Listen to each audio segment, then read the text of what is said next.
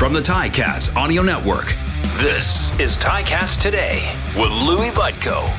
Yes, it is Ticats Day for a Wednesday, November the 16th, 2022. Thanks for checking us out on the Ticats Audio Network. Yes, the Ticats season may be over, but the CFL season is not, as both the Winnipeg Blue Bombers and Toronto Argonauts are in Saskatchewan getting set for the 109th Grey Cup, and that's happening Sunday night. And can't wait for that game. And that game, of course, on TSN. And the man with the call is the CFL and TSN's Glenn Suter, who will be by in just a couple of moments. And in fact, it's a big week for our friend Glenn, as not only is he going to be on the call, not only is the game back in Saskatchewan, where he had so much success as a CFL player, but on Sunday morning at the Football Reporters of Canada breakfast, that happens every year, that our friend Steve Milton will be at. He's going to be inducted into the Canadian Football Hall of Fame in the reporter and media wing. So well earned for our friend Glenn, well deserved, and we'll talk to him about that. We'll also get set for that game on Sunday, and we'll get his thoughts on the news earlier this week that the Ticats have acquired the rights to Bo Levi Mitchell, ahead of him becoming a free agent in February. So, lots still to get to this season, and we'll be here for the rest of the week. But today at the Grey Cup, it was the coaches' press conference, and a pretty interesting thing happened today in the sense that something didn't happen. The CFL. Traditionally, the coaches' press conference, there's traditionally a sex question that's asked, and it goes back years, but basically it's a question that's asked by the press on whether or not he lets his players have sex before the game. And this year, it was not asked, and Derek Taylor had a good response to this. He said, quote, "So proud to see that reporters today didn't lead with this nonsense. On one level, the question presumes that women are prey and players are predators, unable to focus on their most important work week because of their basic instincts.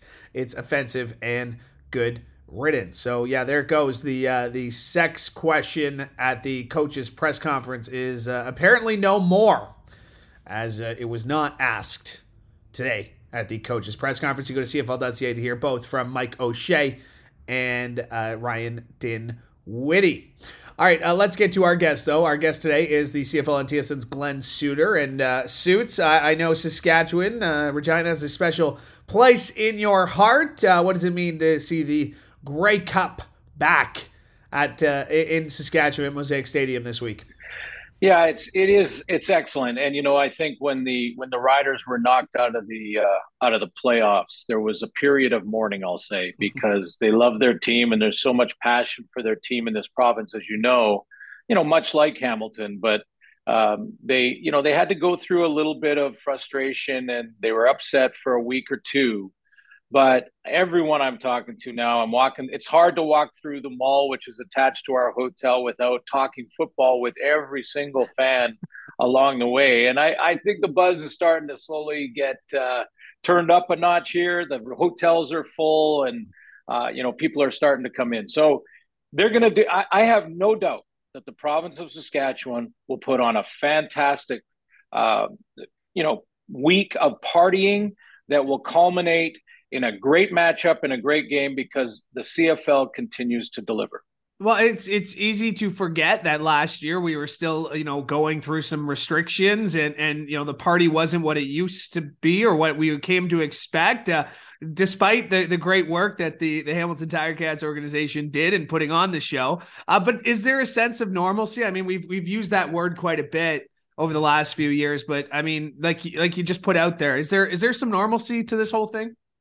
Yeah, there is. I mean, when it comes to the pandemic, and again, I go back to last year's Grey Cup into overtime after having no training camp and so very amazing that the players put on that type of game and entertained at that level. In a really weird time and different season and no camps, no preseason, all that. But yeah, I think it is back to normal here, as close to normal before the pandemic as we can get. There are still, people, and I'm one of them, quite frankly, that wear a mask on a plane. I know that has sort of gone by the wayside a ton, but I just do it because I'm calling it on Sunday, so I'm being extra careful. Yeah. So, I've got another 5 days to go before I call a big game and with Rod Smith, and I don't want to catch a cold, knock on wood. So, but you walk around the streets, you go into restaurants, you go into bars, they're jam-packed, and no one's wearing masks or anything like that. So that's as close to normal as we can get. We'll talk about the game, but the Ticats stealing the headlines to kick off Grey Cup week, acquiring the rights, basically getting a little bit of a larger window to try and work out a deal with Bo Levi Mitchell. What was your initial reaction to the trade? Well, I good on Hamilton for doing it. I really feel like it's worth a third-round draft pick to have the exclusive negotiation rights and a chance to, let's be honest, sell Bo Levi Mitchell that this is a good fit in Hamilton. And you have now sort of exclusive 2.5, 3 months to do that. If you don't, you're calling him possibly. He's getting closer to free agency. You got to make this deal to get those rights to talk to him.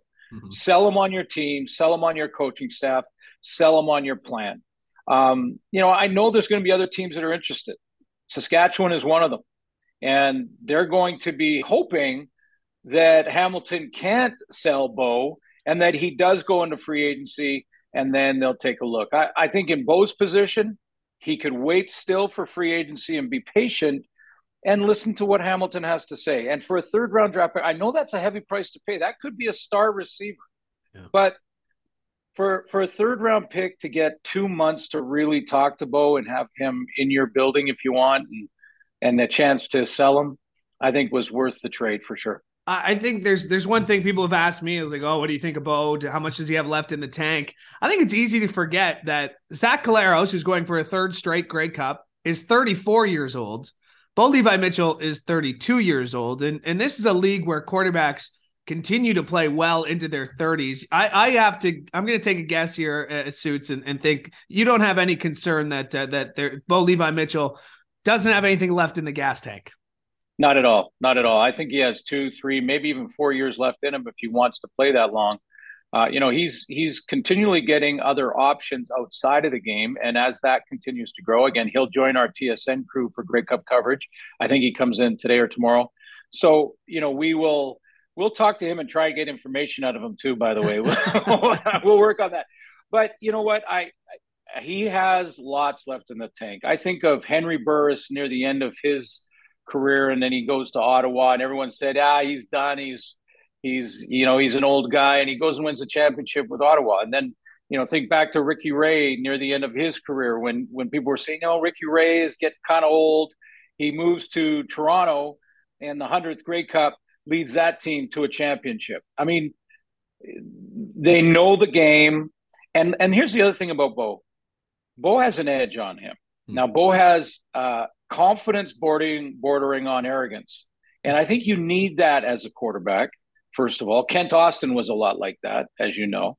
And he, because of that, he wants to go out more on his terms. Very few players go out on their own terms. He wants to go out on his terms, which is another championship, show Calgary they made a mistake, and then walk away on your own timeline. Yeah, and something Coach Steinauer pointed out on Monday after the announcement was he was impressed with how well he handled that situation, being replaced by Jake Mayer as the starter. All right, let's talk about this game on Sunday.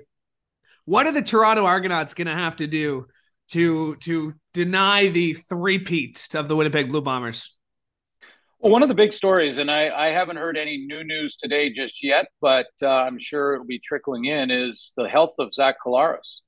I know he didn't show any limp or any boot or anything on his foot or leg or knee when he got off the plane here in Regina, and everybody was all eyes on how he was walking down the stairs of the plane to see if there was any limp at all, and there wasn't. So people are saying, it doesn't look like it's anything, and Zach saying, well, it doesn't look like it's anything, and he said after the game, I'm fine. Yeah. having said all that, I expect them to do that. And I went back and looked at the injury. It's not nothing. I've seen too many of the legs plant in the turf and twist the way he twisted and then limp out. I don't think that was theatrics. I don't think that he was trying to play mental mind games with, the opponent from the East Final from the Argos. He wasn't doing any of that. He went to try and finish that game. It was a one possession game at the time, and he went on the field to try and finish it and couldn't do it. So I don't think we've heard it all in that story. I don't know any inside information. I'm not a doctor, but I just looked at that injury and went, I don't think it's nothing. So that's something we got to see, because that'll change. He's been most dangerous outside the pocket in scramble rules.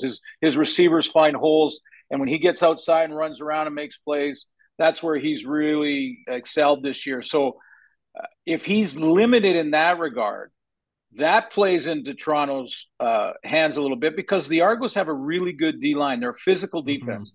Mm-hmm. They can match up against Brady Oliveira and the run game and that O-line in Winnipeg. I think that's almost, let me say, I won't say it's a soft, but they're better, they're better equipped to take on the Winnipeg O-line than an undersized BC Lion D-line was in the West Final.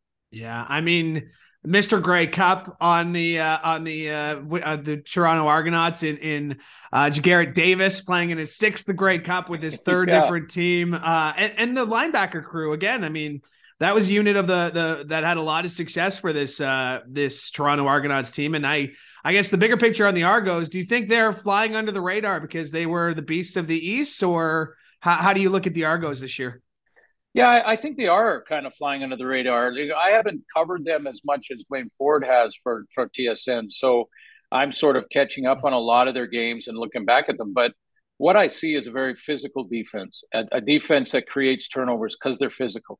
Having Andrew Harris back in that 1-2 combination with Ouellette and Andrew Harris, I think is dynamite. And McLeod Bethel Thompson has always been the up and down roller coaster quarterback since he's arrived in the CFL. Well, he wasn't that this year. This year, he was the most consistent I've ever seen him. And he went and won a real tough playoff game. I mean, he played a very good opponent, an opponent that was also on a roll.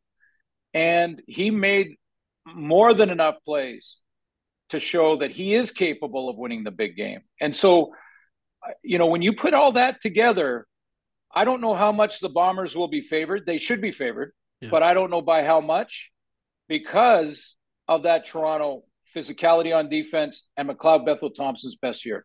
Well, and Zach Collaros, we don't know the stats. Everybody will be watching him under a microscope this week. What other matchups are you watching? You mentioned the D-line of the Argos against Zach Collaros, but what other matchups on the football field do you think this game's going to come down to? Yeah, I've been looking at stats of what is the difference between the winning teams in playoff football going back to last year and this year, and the teams that don't win in advance in playoff football, because it's different. It's a different time of year.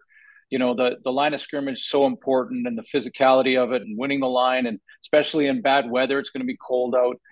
And what I've found, and Steve Daniel from the league office helped me with this, is that the winning teams in playoff football rush the ball effectively. So that's where I'm starting. I think there's two good quarterbacks. Obviously, there's an MOP candidate, probably a front runner here in Zach Collaros. But if there's another, aspect of this game that we talk about all the time, but I think it's more prominent now because of weather conditions and just going out and establishing your physical presence on the line of scrimmage. And so both teams have good run games.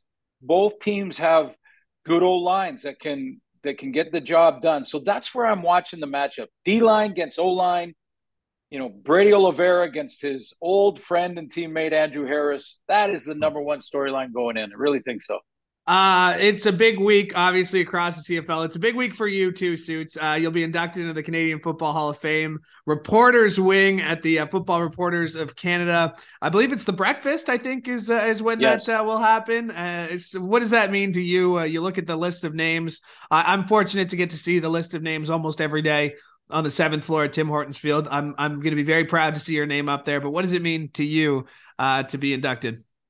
Yeah, it's sort of surreal. It has been all season when I, occasionally on the plane we'll think about, the Don Whitmans and the Chris Cuthberts and the Terry Jones and just all the names of great storytellers that have promoted and had passion for our league, even at times when they have written articles that had to be written that weren't exactly flattering because the league has kicked it around a little bit. But when I think about that, it is surreal to think that my name will be added to that. But when I got the call, the first thought to me was that I got a chance to represent all of our crew members. There's going to be 75 to 100 crew members. And you know how this works. I mean, every single job is crucially important to the success of the presentation of the league. And that means the sound guys, the cable guys, the directors and producers and ISO and switchers and all the cameramen that'll be out there in minus 15 or whatever it'll be on game day. I get a chance to stand on that stage that on Sunday morning and represent each and every one of them, because I really believe that if there is one renegade guy who goes on his own or girl, the show doesn't look as good. The show will not be successful. So we all have to work together. Every job is equally important. And that's what I want to talk about on the morning. I know that I have to be quick because most of that room is going to be hungover. So yeah. What's the beer of choice in the Football Reporters of Canada this year? I know it was it usually changes, but those guys always a ton of fun. And Suits, it's well earned, it's well deserved. Unfortunately, I won't be there this year, but Grey Cup's coming back to Hamilton in 2023. Yeah. Can't wait to celebrate with you then, and enjoy the week, Suits. Thank you, Louis. Appreciate it, man. And great job all year covering the game that we all love. Really appreciate that. I appreciate that. Thank you, sir. Okay. My thanks to Glenn Suter for joining me today, and you can catch him on the call alongside Rod Smith on TSN for the call of the 109th Grey Cup happening on Sunday. We still have more from Regina as we continue the rest of the week. Hopefully you'll join us tomorrow on a brand new episode of Ticats Today. From all of us here at the Ticats Audio Network, I'm Louis Butko. Hoping you have a great day. Ticats Today can be heard every weekday, and we would like to hear from you. Email us at gameday@ticats.ca. Have a question or an opinion? We want to hear it. That's gameday@ticats.ca. Subscribe to the Ticats Audio Network on Spotify or wherever you get your podcasts.